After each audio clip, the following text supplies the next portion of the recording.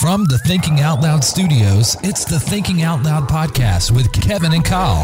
The podcast that exists to help you navigate the culture of today from a biblical perspective and to help you grow in your relationship with God. God has commissioned and called you to be a light in this culture. The only way you can do that is to know the truth.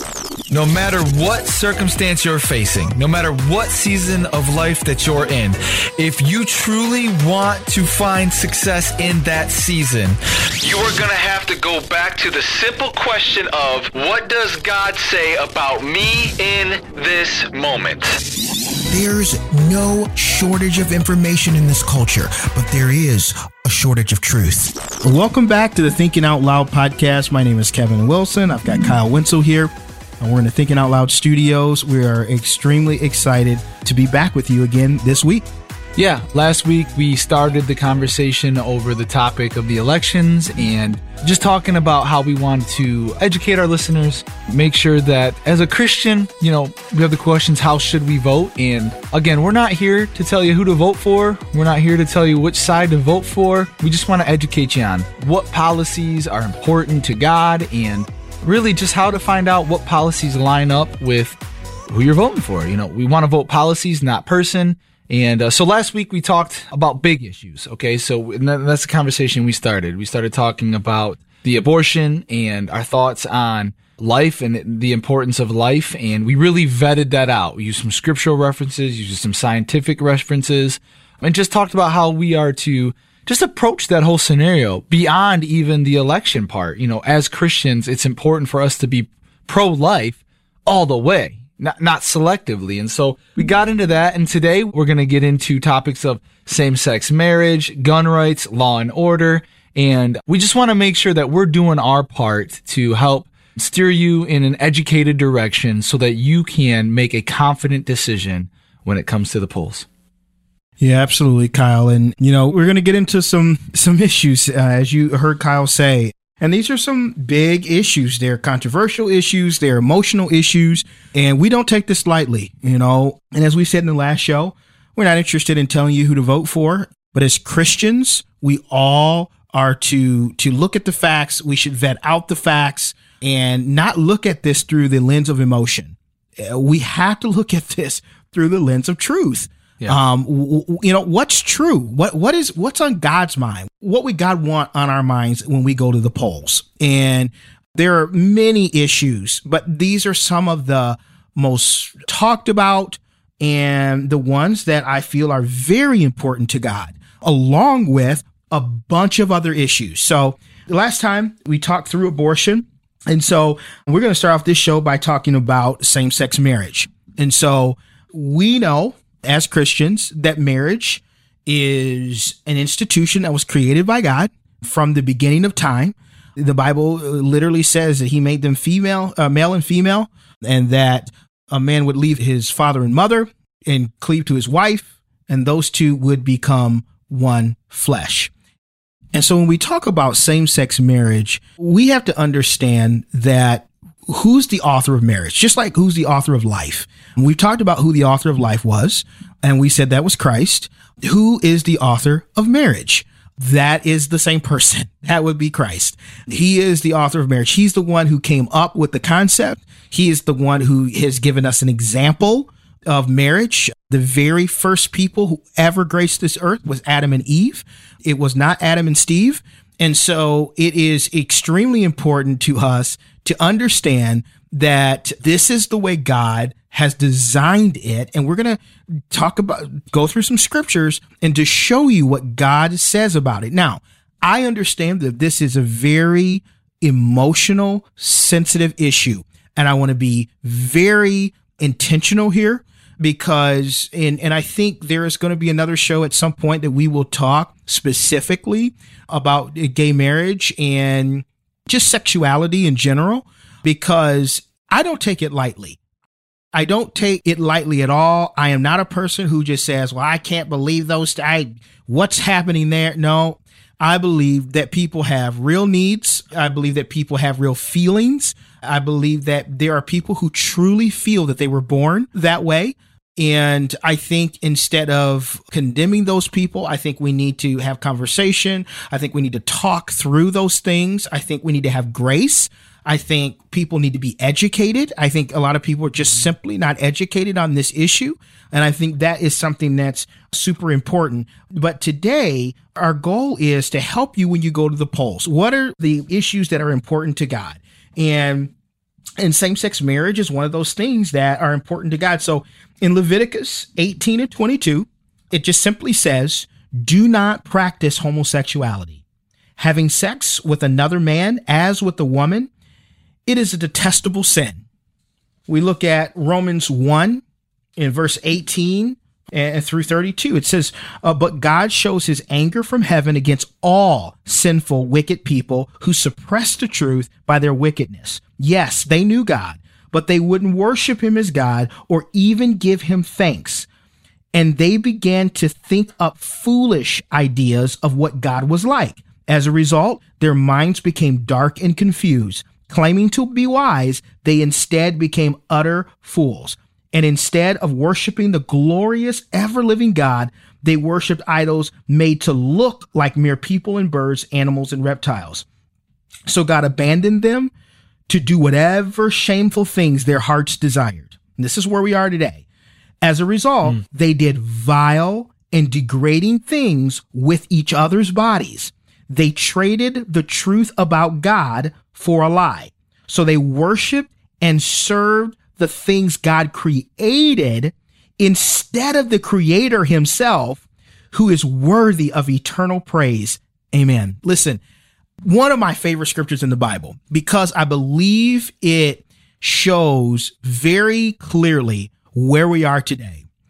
That line in that scripture that says that they traded the truth of God for a lie, so that they worshiped and served the things God created instead of the Creator. You know as well as I do, sex is one of the biggest forces that is driving this culture. Sex, sexual things, sexual perversion, sexual promiscuity, sexual identity, sexual freedom. I mean, everything to do with sex is just prevalent in this culture. And what we've seen through pornography, through unnatural sexual attraction, is what we've seen society worship creation instead of the Creator. Pornography is worshiping creation instead of the Creator, right? And what happens is when you worship creation, it causes all kinds of different perversion. And we understand. I completely understand. I know people who are in the same-sex lifestyle. And, you know, for you to go up to and let me say this to Christians. Let me say this to Christians, because I think this is very important. If you meet somebody who is a homosexual, who is gay, who likes somebody of the same sex, your first thing should not be to get that person ungay. Okay. Your first thing should be to get that person saved, or to help that person to understand coming to a saving knowledge of Christ. Because what sends them to hell is not them being gay, but it's actually them not having a relationship with Jesus. So that's the first thing that needs to happen. So I think we have to be very careful when we're talking about this, that we understand that that's the chief thing that we should be doing as Christians, is to getting people who are in same-sex relationships that don't understand God and his ways, help them to understand it by them getting saved first. Then we can talk to them about, you don't skin the fish before you get him in the boat, right? Right? It just doesn't work that way. You get the fish in the boat and then you skin the fish, right? And so first things first. And so when we talk about the sanctity of marriage is orchestrated by God. In 1 Corinthians 6:9-11, it says, don't you realize that those who do wrong will not inherit the kingdom of God? Don't fool yourselves. Those who indulge in sexual sin, or who worship idols, or who commit adultery, or male prostitutes, or practice homosexuality, or are thieves, greedy people, drunkards, and abusive, or cheat people, none of these will inherit the kingdom of God. And so we have to understand that the Bible is very, very clear about homosexuality. It is very clear about any sexual relationship outside of the covenant of a marriage between a man and a woman. And I think, some of us, we have to, I think we need to be okay as Christians with saying, hey, that bothers me a little bit, or I don't understand that, or I struggle with that. It's okay to struggle with that. There's everything that is shown in the Bible is not going to be something you're going to 100% agree with 100% of the time in your own flesh. You're just not, because the Bible says we're born in sin and we're shaped in iniquity.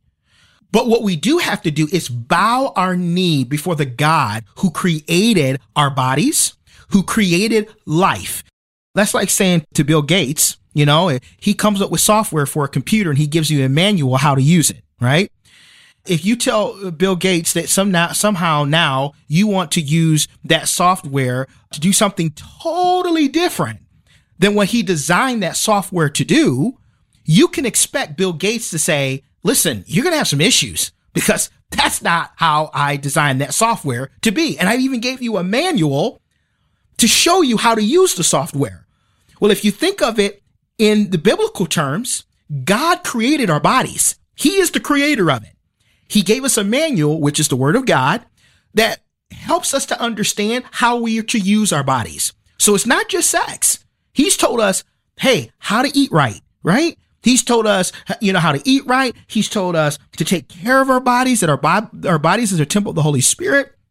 He's told us how to not indulge into perverse sexual things. Why? Because he is the creator. He knows what should and should not be done with the thing that he created, right? And then he's even given us a manual, which is the word of God, to help us through that, right? And so if we have these feelings or we have these proclivities towards a certain thing that is unnatural or that is not, that we don't find in scripture, we have to go back to the manual, not how we feel, not how we think it is, but what the Bible actually says. And I've read you scripture, and there's many, many, many, many more scriptures that I could have read. But I just picked just 2 or 3 scriptures so that you can understand what homosexuality, how God looks at homosexuality. And so I think it's very important that we don't go by our feelings on this, because think about it this way. All of us have a proclivity towards a certain sin. We're all bent towards. Some people are bent to be sexually promiscuous, or to get as guys, we say, well, I'm just trying to get every woman I can, as many pretty women as I can, right? That is not godly. That is not what God would want for a man, right? There are some people that have proclivities towards lying. There are certain people that are born with, why? Because we're born in sin and we're shaped in iniquity. Just because you were born and you have a proclivity towards the same sex does not actually mean that that's right or that you're gay. What it means is you're a sinful person, just like I am, just like Kyle is, and that you have a proclivity towards that sin, but that you need a savior to forgive you of that sin and to help you live the life that he's called you to live. Again, this is an emotional issue, and this is an issue that, because people have family members. I have family members. I have people that I know and people that I dearly love that are in this lifestyle. And, we have to understand that what the Bible actually says, not our feelings about it. So when we go to the polls, we have to ask ourselves, the party that we're voting on, the platform that we're voting on, what does that platform say about same-sex marriage? Are they saying that marriage is between a man and a woman? Are they saying that marriage is created by God? Like what are they saying? And as a Christian, we have to vote based on what the Bible says, not based on how we feel about something. Because you might say, Kev, I don't understand why people can just love whoever they want to love. If somebody's going to be in a monogamous relationship and, they're going to be committed to that person, isn't love just love? Love is whatever God says love is, because God is the person who is the orchestrator or the architect of love. So again, going back to the Bill Gates scenario, how can you tell Bill Gates that his software is supposed to be used or should be used totally different than what he created it to be, and then he gives you a manual and to even help you with it, and then you turn around and tell him he doesn't know what he's talking about? Like, that doesn't even make logical sense. We just have to remember that we're frail human beings, that sometimes we're struggling with wanting that to be the truth, right? And that's okay. That's okay. But we still have to bow our knee to Christ. And so when you go to the polls, remember marriage. So when you see us out there fighting for marriage, fighting for, and it's not that Christians don't want equality. I want equality for everyone. I don't care if you're gay, straight, transgender. I don't care who you are. Should you get healthcare? Absolutely, you should. You're a human being. Should you have some of the same basic human rights as anybody else when it comes to medical coverage and when it comes to all those type of things? Absolutely.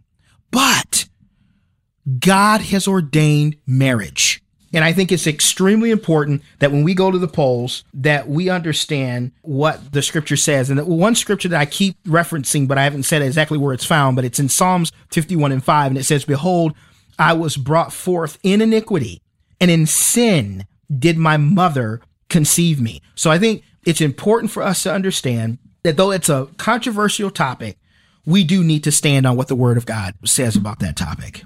It's so important. Yeah, absolutely. And it's hard coming from someone who has homosexuality in his family.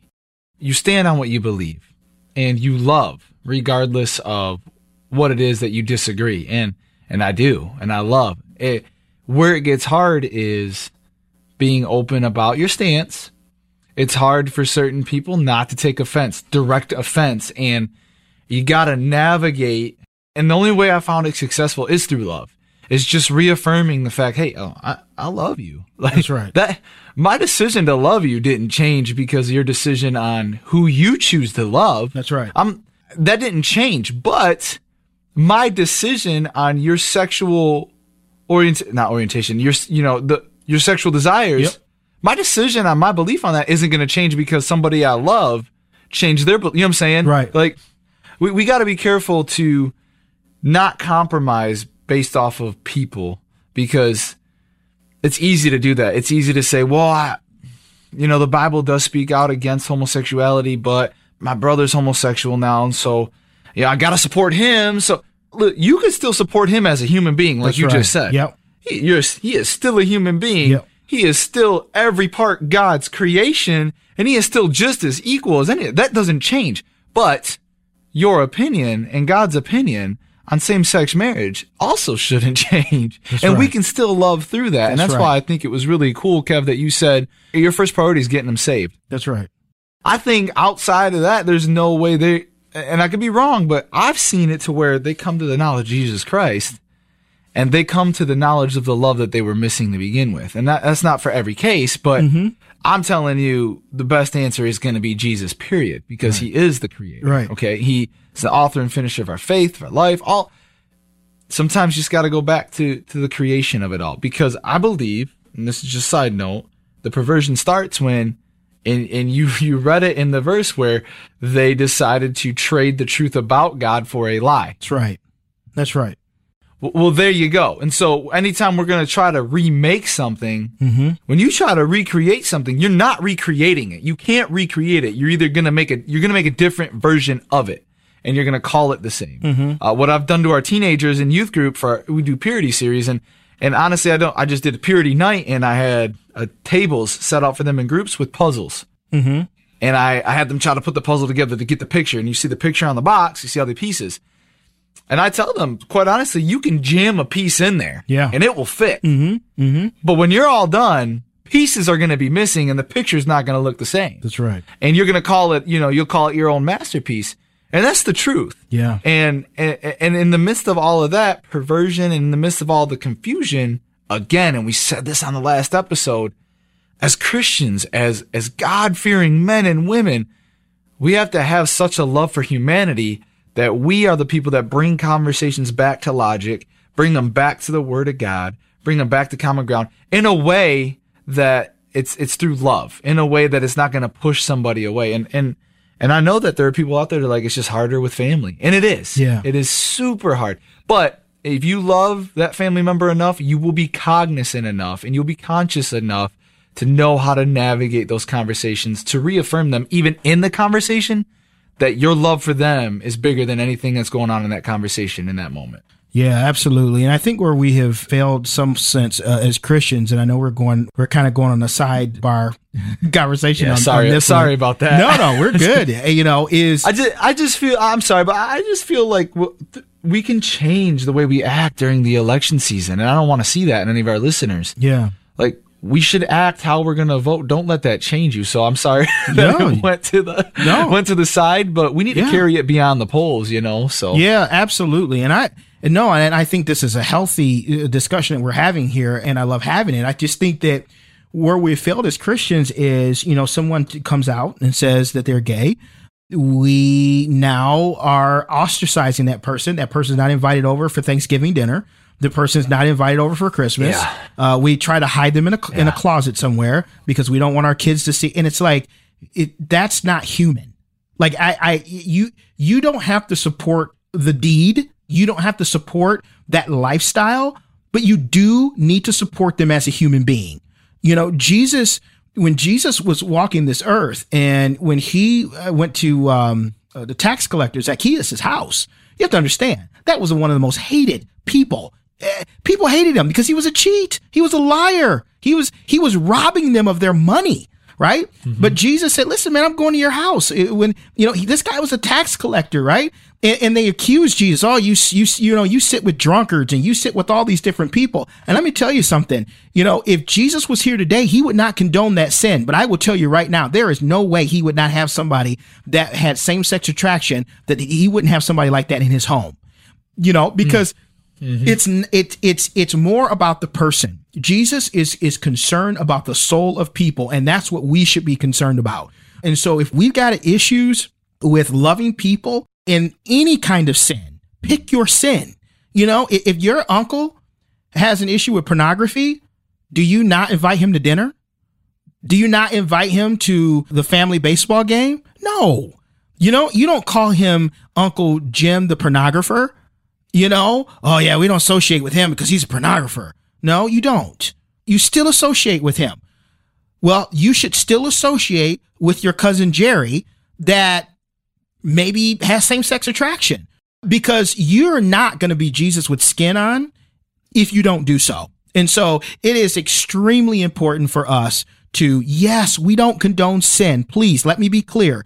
Look, we don't condone sin, right? Right. But we don't throw out the baby with the bathwater and just say, well, if you decided to this particular sin, well, you committed the ultimate sin, and, I'm better than Jesus, and so you're not allowed in my home. And so, and that's what, and a lot of people get into that lifestyle because of rejection. And then we victimize them again by rejecting them again because now they're in that lifestyle. So it's guys, we really, really, really have to think about what we're doing, but with all that said, we know that marriage is huge to God, and it should be huge to us. And whatever we do, when we go to the polls, we should vote for whatever platform looks at marriage the way God looks at marriage, whatever that platform is. Like, you have to take and look at the issues yourself. And another one we'll look at is gun rights. And the reason why we put this one down is because this is something that's happening right in our society right now. This is a huge thing, like gun rights. Should people carry guns? Should we be allowed to carry them? Is that biblical? One side says absolutely not. You should not be able to own a gun. If Jesus was here, he would be peace loving, and he would never. He said, turn the other cheek, like all of these things that we hear. But what's happening is we're taking the Bible out of context. Yep. And we're picking and choosing one scripture and applying it to our narrative because we feel like it fits our narrative. And so as Christians, and we're going to the polls, this is something that should be important to us. And I believe it's important to God as well. Should a Christian be able, or anybody for that matter, not just a Christian, but who should we be able to protect ourselves? Is there any scripture that addresses this head on or in principle? And remember, and we've said this before, there is nothing the Bible doesn't cover. I promise you that. Like nothing. So if there's anything that you feel like, well, no, this is 2020. The Bible was written years ago. I mean, there's no way it's in the Bible. I promise you it's either in the Bible directly addresses it or it's in principle. And here's one that's in principle. So when you talk about gun rights, I believe that it is always God's will for us to be able to protect our families and protect our lives.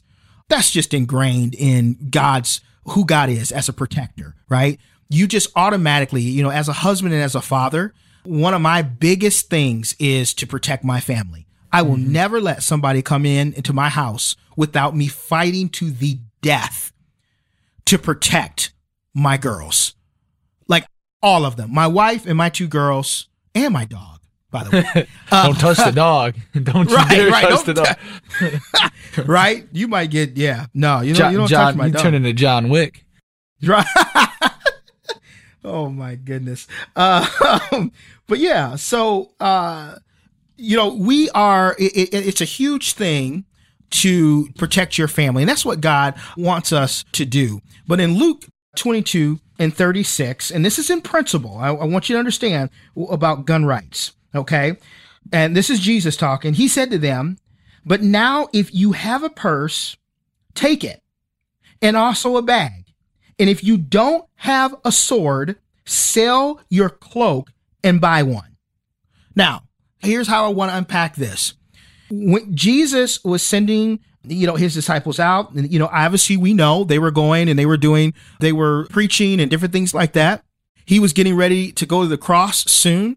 And he said to them, but if you have a purse, take it, and also a bag. But if you don't have a sword, sell your cloak and buy one. So he basically said, listen, if you don't have a sword, go get a sword, and he said, go sell your clothes and buy a sword. So the sword that day was the most lethal weapon of their time. Okay. They didn't have guns. They didn't have explosives. They didn't have ammunition. They didn't have anything like that.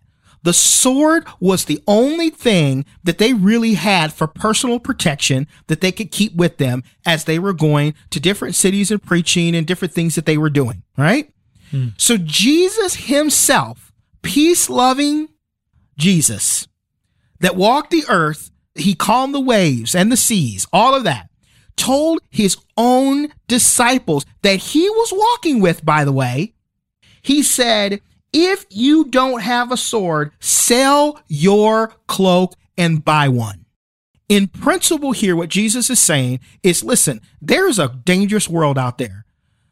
And I know that you guys are going to be experiencing different things. There's only one reason, guys, why you carry a sword. Yeah, and he put some importance on it. I mean, if he's telling you to sell one of your items that you want to take with you because it supersedes that item, you know what I'm saying? Like, there's importance there. Yeah, 100%. And so I look at that scripture and say, if Jesus was here today and he knew that a handgun was the most lethal weapon that we have that we can carry of the day for personal protection, would he say that that is something that we should do, seeing how the world is? And I'm sure the world is way worse than it was back then.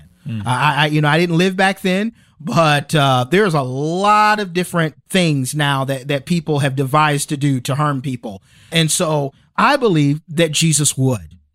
And so when we look at gun rights, I think we have to look at it through the eyes of Jesus. If Jesus told his disciples that they should bring the swords with them as they went about their days and their work, why in the world would Jesus flip the script and now say that guns shouldn't be legal and that you shouldn't be able to protect yourself?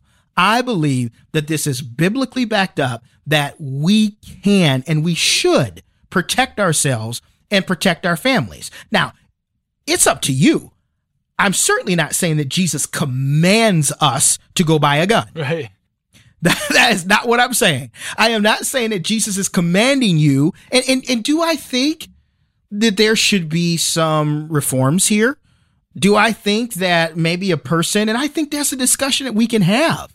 Is there a discussion around, should people be able to buy AR-15s, and should they be able to buy automatic weapons and, buy special, attachments to make their gun more lethal? Like, yes, we can have that discussion. And unfortunately, I'm not going to have that discussion here because I'm not educated enough to have that discussion with you. I feel like that we need to go back to scripture to go to the basics and say, should we go to the polls and vote for gun rights or our right to bear arms? That's the basis. And remember, you can get into those discussions, and again, we're that discussion can go so far, Kev. Especially with a guy who's a hunter, who's an advocate. I'm a gun rights advocate. I use it to hunt. I don't use AR-15s to hunt. Truth be told, that's not why I would get an AR-15. It wouldn't be to hunt. It would be because of the Second Amendment, and it would be strictly because of that. But we're going to stop that conversation there. You got to remember, God is the same yesterday, today, and forever. He's the same from the Old Testament to the coming of Jesus Christ in the New Testament.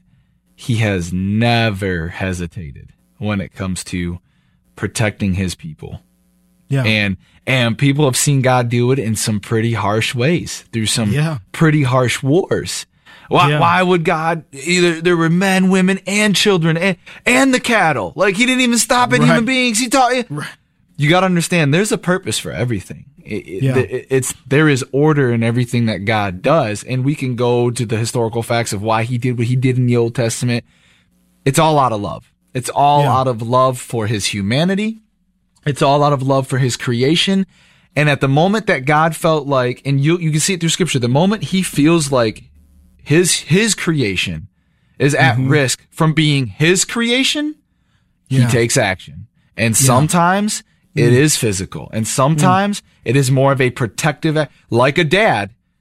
Like you just said, you're going to do everything in your power. Well, he did, and he does, and he will.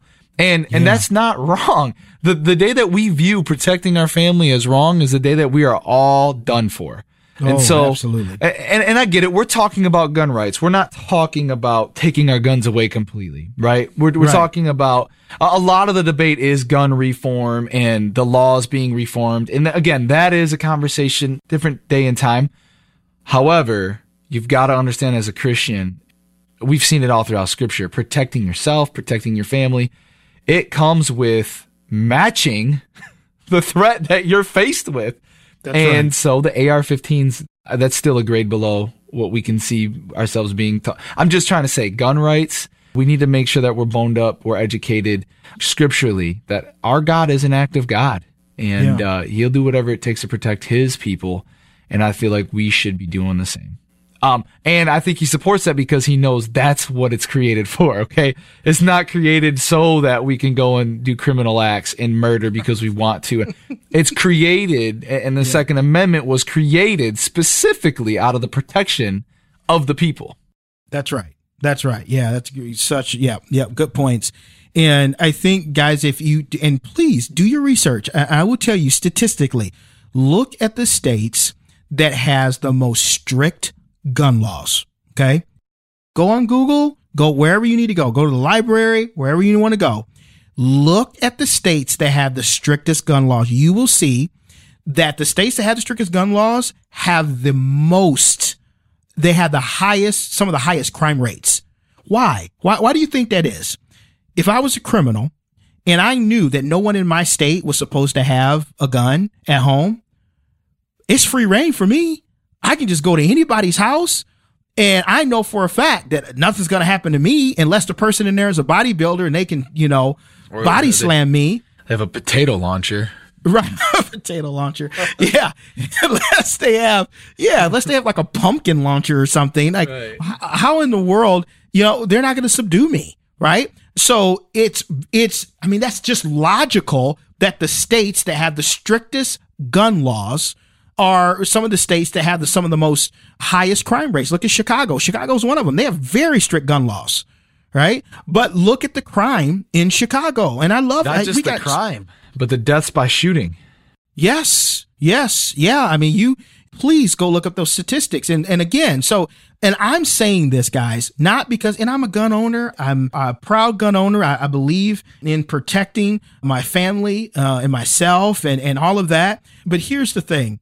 I'm not a gun owner because one day I decided to wake up and say I wanted to be a gun owner. I've researched the Bible and I see what the Bible is saying. I looked at what Jesus said to his disciples. And so, I can get emotional about it and say, well, I just want a gun because I want to protect my family. But I can also look at it and say, I own a gun because I feel like biblically this is backed up in scripture. So yes, emotionally, I'm protecting my family. And if for some reason the Bible had said, no, you shouldn't have weapons, then I would be protecting my family with my fists. That's just how that would happen. You'd be getting karate lessons. That's right. If my body had to be the weapon, then that's what, But instead, I eat Twinkies and I use my gun. Oh, such a better alternative. Yeah.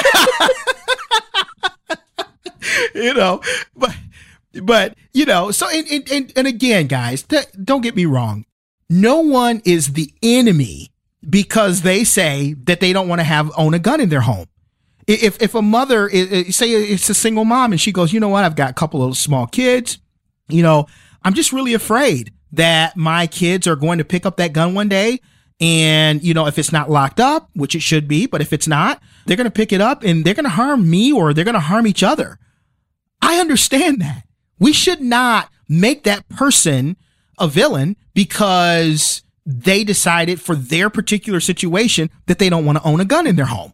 Right. But I would say to that same person, you shouldn't look at other people who do own guns and say that person is irresponsible when they have went through the proper classes, when they're constantly going to the shooting range, when they're doing everything that they're supposed to do as a good citizen. So I think that's extremely important there. But as you go to the polls, these are things that are on your mind. And we're wanting to tell you what the Bible actually says about these things. Nope. I was just going to nudge in whether we're talking about gun rights and we're talking about, obviously, that is a huge governing issue. Perhaps one of the biggest ones since finding out who's running in the polls is law and order. And I know the Bible has a lot to say about the governing of people, the law and order. And so, Kevin, you want to introduce that topic to the audience as well as we're already on the whole gun rights thing. We might as well start talking about that law and order. Yeah, absolutely. And so, as you can see, we've had more unrest in 2020 than we've had in many, many years. We've had a couple isolated incidents throughout the years where, we've had some civil unrest and we've had some riots and different things like that. But we have not seen something like we're seeing right now. I mean, it is to the point of almost being out of control in some states.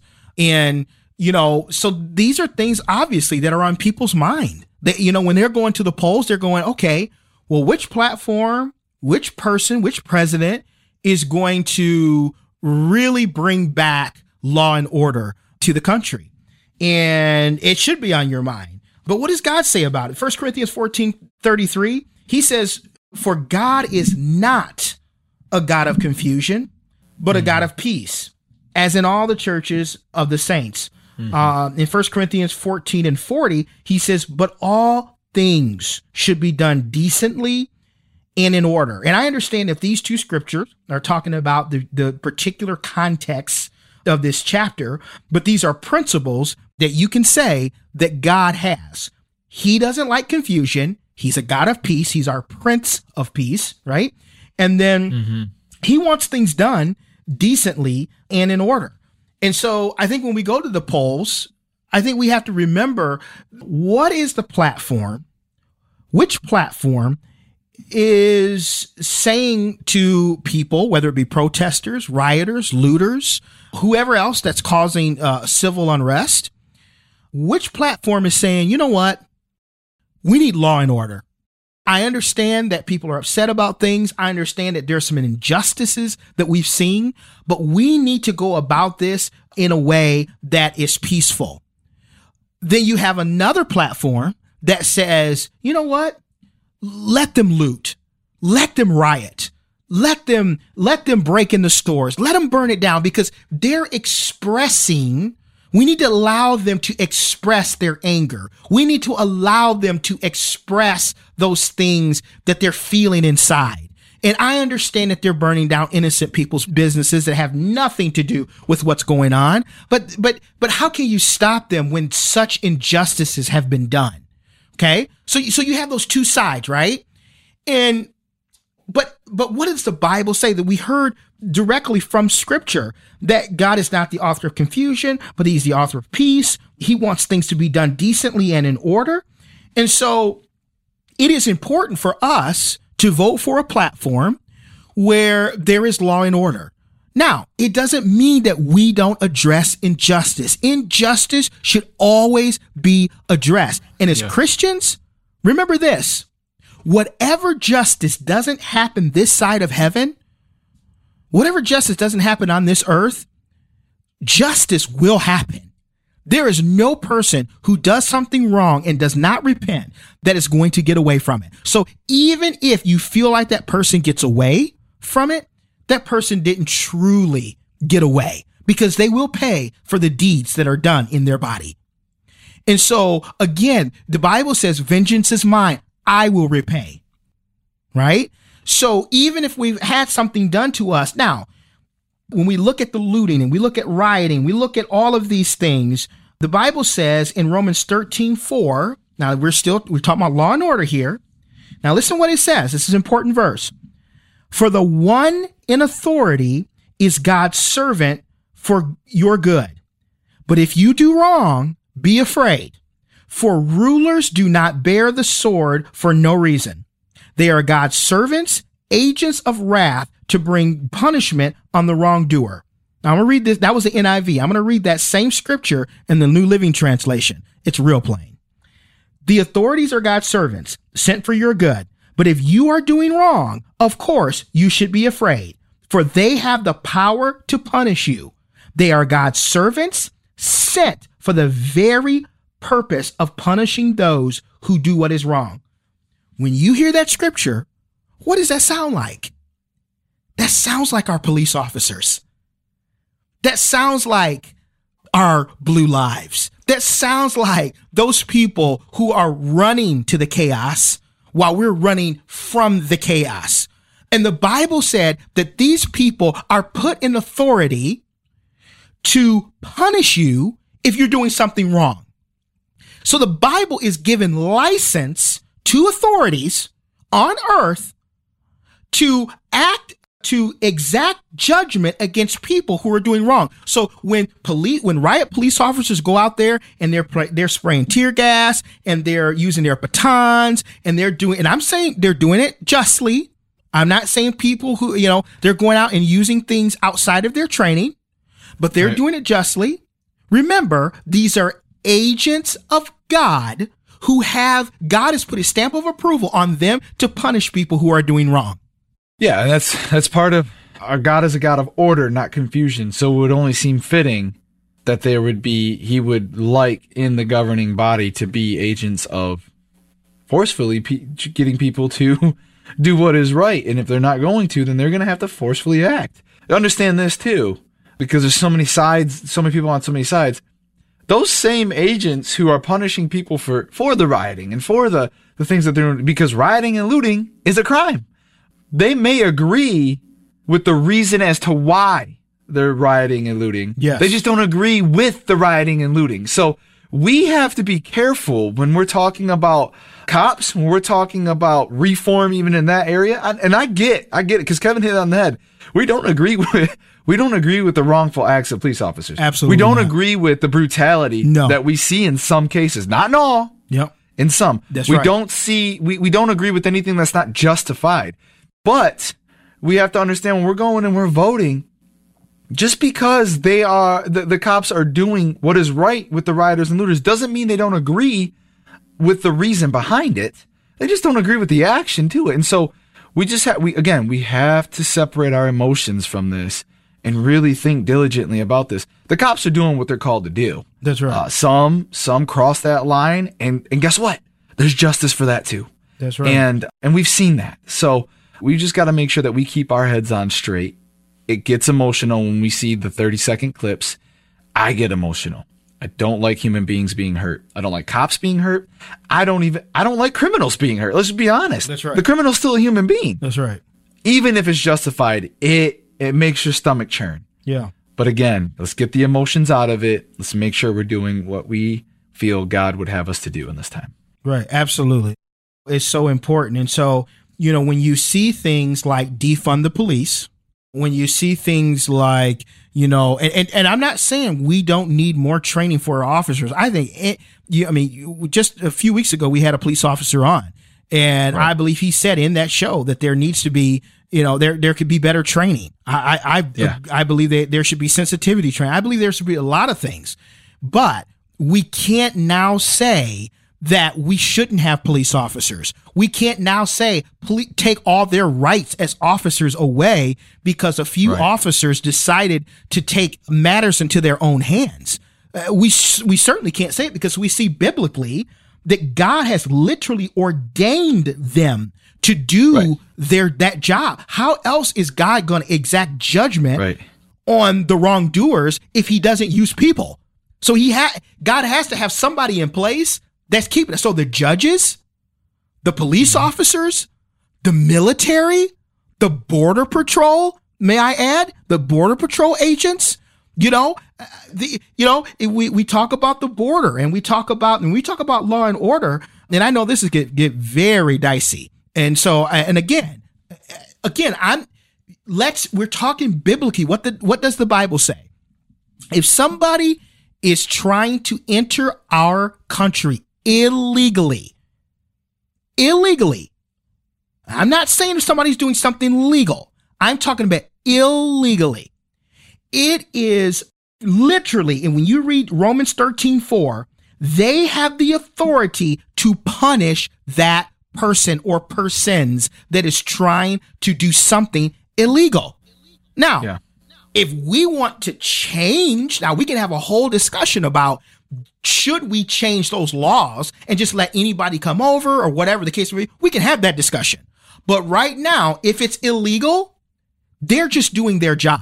Now, how that job is done at the border, what that looks like, the conditions of the detention centers, all of those things are other conversations that we can have. But when we get down to the nitty-gritty, when we get down to actually the facts, if somebody crosses our border illegally, they have the right to be punished. Yeah, and again, it just goes back to law and order. We can't educate yourselves on the phrase "defund the police." Don't. Right. We can't be absent of police officers and have a law and order. That's just not going to happen. Yeah. Now, you want to get detailed out with the reforms, all that. Okay, let's go look at policies. Let's go look at who's behind what and what you want to see done. That's logical. That's a logical conversation. Hey, we can't get rid of cops. However, some things have gone way off the deep end. We need to reel it in. Maybe there's some things we can do to prevent that. That's a great conversation to have. Yeah. Let's go see what the policies say behind what person says what, and that's why your vote matters. Right. And I think sometimes when we say things like, oh, well, let's just get rid of guns, or something like that, you get one side that says, let's just get rid of guns. Guns are the problem. Well, law-abiding citizens, that's actually not the problem. Statistics, like we said earlier, statistics say that, states that have very strict gun laws, they have the highest crime rates. So that's not the issue. The issue is the people and that have the guns. And so again, remember, nothing's going to be perfect until Jesus returns.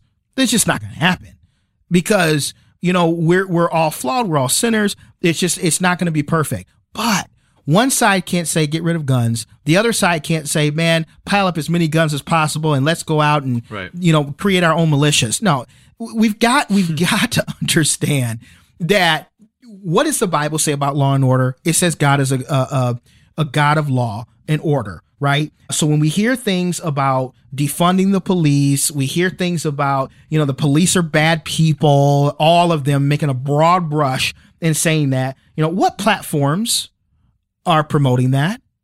What platforms are second guessing every single move that our police officers make? What platform is saying, that we should defund the police, that we should attack? Some police officers have been literally attacked and killed. It had nothing to do with the injustice that happened. With the officer that did the injustice is sitting in jail, but another police officer that comes out to control the riots is getting killed for something he didn't do. So who's promoting that? What platform's promoting that? And what platform is saying, we need law and order? And so that, I think, is important as we go to the polls as well. And I think one of the last areas that we want to talk about is fiscal responsibility. That's another thing. How is a particular president going to handle our finances? And this is another thing that is huge to God. There is scripture all over the Bible about money, right? And Proverbs 22:7, it says that the borrower is slave to the lender.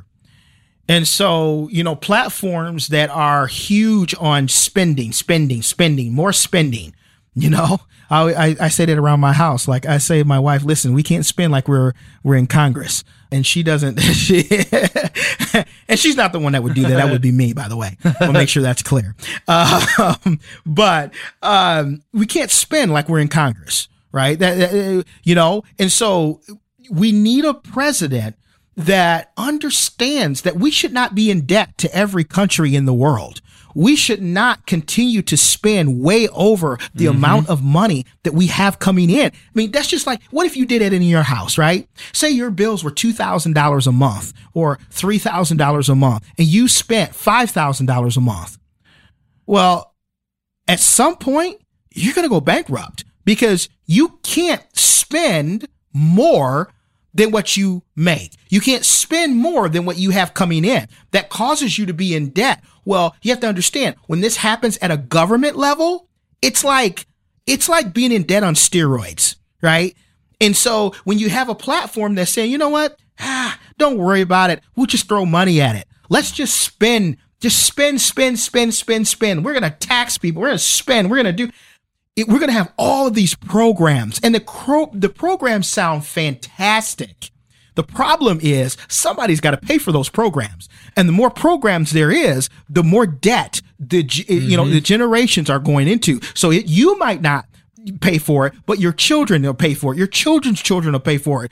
And it'll just continue to go on, and it'll be a burden. So, the Bible speaks highly against debt. So I think we have to be fiscally responsible. And I kind of wanted to tackle a little bit the whole $15 an hour thing, right? Kyle and I were talking about this a little bit earlier. And, we had this narrative out that, minimum wage should be $15. Now, and I know a lot of you listening, that could be your view. Now, here's listen to a person who hires somebody. For my regular day job, I hire people for a living. I work in human resources, okay, and have worked in for a few years. It is impossible for an employer to switch every person to $15 an hour. Now, it sounds good, and I think it's a misunderstanding about minimum wage. Minimum wage was never to be a living wage. That's not what minimum wage was created for. It was not for you to be able to live and raise a family on minimum wage. If you have a job that you make minimum wage, like a lot of us had to do, and even our parents, we have to work a couple of jobs for a time. Sometimes you have to work 3 jobs for a time. There was a time in my life that I worked 2 jobs and my wife worked. So we had 3 different incomes coming in the home to make ends meet. That's what you have to do. I couldn't sit at home and say, well, I only make, when I started working, literally minimum wage was like I don't know, it was like $5 an hour or something like that. It's crazy, right? Now, I was just a kid and living at home. Now, there's no way that I should have sat there at home and said, you know what? No, I demand $15 an hour. $5 an hour is not a living wage. Well, of course it's not. It's minimum wage, not a living wage, right? As an HR professional, okay, and I'm on the back end of things and I see like our finances, okay? If I were to bring all my employees in at $15 an hour, guess what's going to happen? Everybody that's currently at $15 an hour now, I'm going to have to boost their salary up to whatever, $20 an hour or $17 an hour, wherever they are, right, in that chain, okay? As somebody who hires for a living, I will tell you that is mathematically impossible. I cannot pay every single person. Now, mind you, I just happen to work at a place where we actually do pay our people very well. So we don't necessarily have this issue. But here's the thing. I know from a business standpoint that I can't pay, or if I worked at a job where we had lower paying jobs, there's no way that I could say everybody starts off at $15 an hour, because as soon as I do that, then the person above them has to be at 20. The person that's already at 20 has to be at 25. The person at 25 has to be at 30, and so on and so forth. After a while, there is no more money left. Well, what ends up happening is, when you go to hire, less companies will hire people. Why? Because they literally don't have enough money to pay that amount of staff that amount of money. So, yes, can you go ahead and set minimum wage at $15 an hour? Absolutely. Go ahead and do that. But what's going to happen is you're going to see a lot less help wanted signs. You're going to see a lot less jobs available on Indeed and LinkedIn and ZipRecruiter and all these places that you go look for jobs, because they're not going to be able to financially hire those people because they have no more money to do that. So again, it sounds good, but we have to go back to saying, is it factually true? Can that happen? And if you do your research, you will find that some companies that have raised their minimum wage to $15 an hour or more have went out of business. Now, there are some of them like Hobby Lobby that's thriving. I think they just boosted their minimum wage up to $17 an hour, their minimum pay, right, to $17 an hour. Now, minimum wage and minimum pay at a job is totally two different things. Minimum wage is what the government sets, but there's other companies that can say, hey, we will bring our workers in at no less than X amount, right? The government can never say to businesses, you must do $15 an hour or more at this point, because it will not be financially possible for many companies. Remember, most companies are not big companies like Quicken Loans and some of these giant companies. You know, they're small mom and pop shops. That's what this economy is ran on. And so I just wanted to just say that and talk about that, because I know that's something that's really popular when people are voting, because they're like, well, I want to vote for the platform that's going to give me that $15 an hour minimum wage. Well, look at the actual facts and do some research on that. Yeah, and you want to look at the platform that's going to be willing to build the economy, like physically build the economy. Yeah. You know, job creation, projects in mind. I mean, they'll talk about it. Yeah. No, they're going to have a plan. Last thing you want to do is get up on a platform and speak about building the economy and not have a plan. You'll be eaten alive. Right. So they're going to have a plan. So you got to pay attention to, you know, what is your plan for unemployment? What is your plan for, you know, the job creation? What is your plan? What is your plan for, you know, taxes? And a lot of times they'll answer that question within the question. The only way to get money sometimes is raising taxes in a certain area. We may not like that, because there may be another option from the other side that's talking about, well, we can create jobs by doing this. We can bring some jobs back to our shores, and we can, and you just got to listen to see what party's saying what's in the best interest for us as Americans. And you're going to find out both parties are going to try to claim their fiscal responsibility, but where does their loyalty in that fiscal responsibility lie? And that's where you've got to find out. Right. And if you're beholden to a party, you're going to have a hard time looking at those things objectively.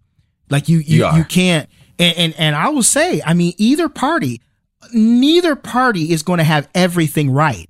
There may be a ton of stuff that Republicans do well on social issues, and maybe they fail in fiscal issues, or vice versa. Maybe the Democrat Party does well on social issues, and they fail on fiscal issues. Or that could be mixed up. One does one in good area, in one area, and the other does a good in another area. So I think you have to look at things objectively and just say who is doing the most in that way. And I think one of the things I want to say before we move into the last thing is some of the things that we are asking the government to do are things that the church should be doing. Yeah. We're asking the government to take care of the poor, be there for them, give them food, shelter, clothes, food stamps. I don't know or the bridge card, whatever it's called now. Here's the thing. And then people will vote based on that alone and say, well, but these people, this party is for the poor. I would argue that both parties are for the poor, but they have different ways of getting those things done. And I think you have to look at it and you say, is your platform giving the man a fish, or is it teaching the man to fish? Because we can spend, right? We talked about that. We can spend, and then we can have all these programs for the poor, but really all it does is keep them poor. Or we can teach a man to fish and say, you know what? We're not going to have as many programs, but here's what we're going to do. We're going to offer jobs. We're going to offer free training. We're going to offer trades, right? I work in the trades industry, right? And I will tell you right now, a lot of that you do not have to have college for, and you can make well over 6 figures. So I hire them, I pay them, I know, I see it. So what I'm saying is, you can either have a party that gives the man a fish, or you have the party who teaches the man to fish. You have to ask yourself, what is more biblical? Right. Just giving the man the fish or teaching the man to fish? And I would say giving the man the fish is biblical. I also would say teaching the man to fish is biblical, because we should be reaching out and giving to those, but we don't want to give just to give. We want to give so that they don't have to stay there for the rest of their lives. And this is where the church comes in. The church should have the food pantries. The church should have areas set up in the church where people can get on their feet. The church, the pastor should be going to people in their congregation going, is there anybody that are HR directors? Is there anybody who are recruiters? Is there anybody here, so that they have a pipeline to getting people jobs, to getting people back on their feet? The pastors should be able to get with their local organizations, their civic centers, their all of these different government agencies to help people get on their feet. Church, let's not depend on the government to do everything. Oh, that's good. Let's not do that. That's good. James 1:27 says, religion that God our Father accepts as pure and faultless is this: to look after orphans and widows in their distress. Right? So James is saying it here. That's the religion that God accepts. To look after orphans and widows. So why are we asking the government to look after widows and orphans, and the church is not doing it? We wouldn't have to maybe worry so much about who we're going to vote for on that issue if the church rose up. And I know there's plenty of churches all over that's doing a great thing. Here's what I'm saying. We have to get better, and more churches need to get involved in that. And, a couple other things is racial equality and national security. Racial equality, I think that should be something that's on everybody's platform. There shouldn't be a party that is not about racial reconciliation.